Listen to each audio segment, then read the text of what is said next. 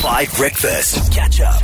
Right, we're here to tell you about Fives you need to enter. And also, it was so cool when Janine van Wyk, iconic former Banyana captain and founder, starter of the JVW Professional Soccer Club, Women's Soccer Club, she called us and said, Dan, we'd love all of our players to be involved. Each single player of the squad, many of them are professionals, they are national champions, they are not only national champions, but they are African champions. Banyana players, they'll all come and play in our Fives tournament on the 19th of November. So if you enter, you'll be able to play with some of the superstars of South African soccer. She also said, JVW Schools League does so much incredible work. It's 160 teams from 160 girls' high schools or co-ed high schools with girls' teams that play over 3,000 girls every single weekend playing girls' soccer, which is one of the largest soccer leagues for girls, certainly in Africa. What an incredible thing. And we figured that if we could figure out a way to raise resources for girls' schools that are competing in these leagues where maybe there's just not that much money to go around for things like shin pads and things like boots for the girls playing,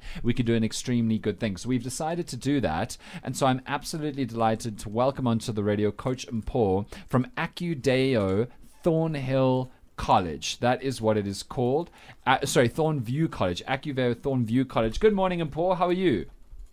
I'm good, and you, sir? Very good. You guys are champions, apparently. Apparently, you guys, Acudeo Thornview College, won the open section in the JVW School League. Congratulations. That's amazing. Yes. So tell me about the open section. What does that mean of the JVW Schools League? JVW School League, it's a big league around Joburg and Pretoria. So, yes, we started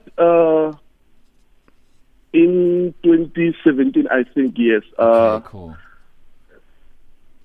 Yes. And then tell me a little bit about your team at the moment. Do you guys have a strong team right now? Yes, a very, very strong team. I have a very, very strong team. Yes, they saw it last time when we played the playoffs. Okay.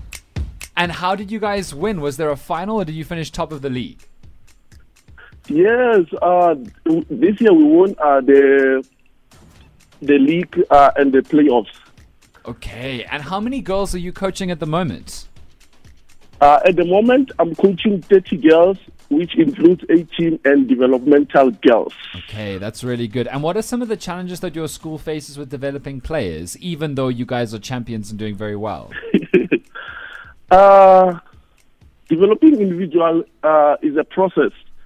We need to scout players and convince parents to allow their girls to join the team. As you know, that is not easy for girls to join any team. Because parents are too protective.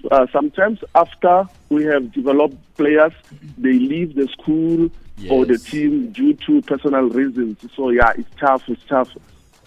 And what do you think is the future of women's football in South Africa? I mean, you're coaching so many girls. You're seeing so many girls playing in this league, and there are similar leagues across the country. It must be exciting.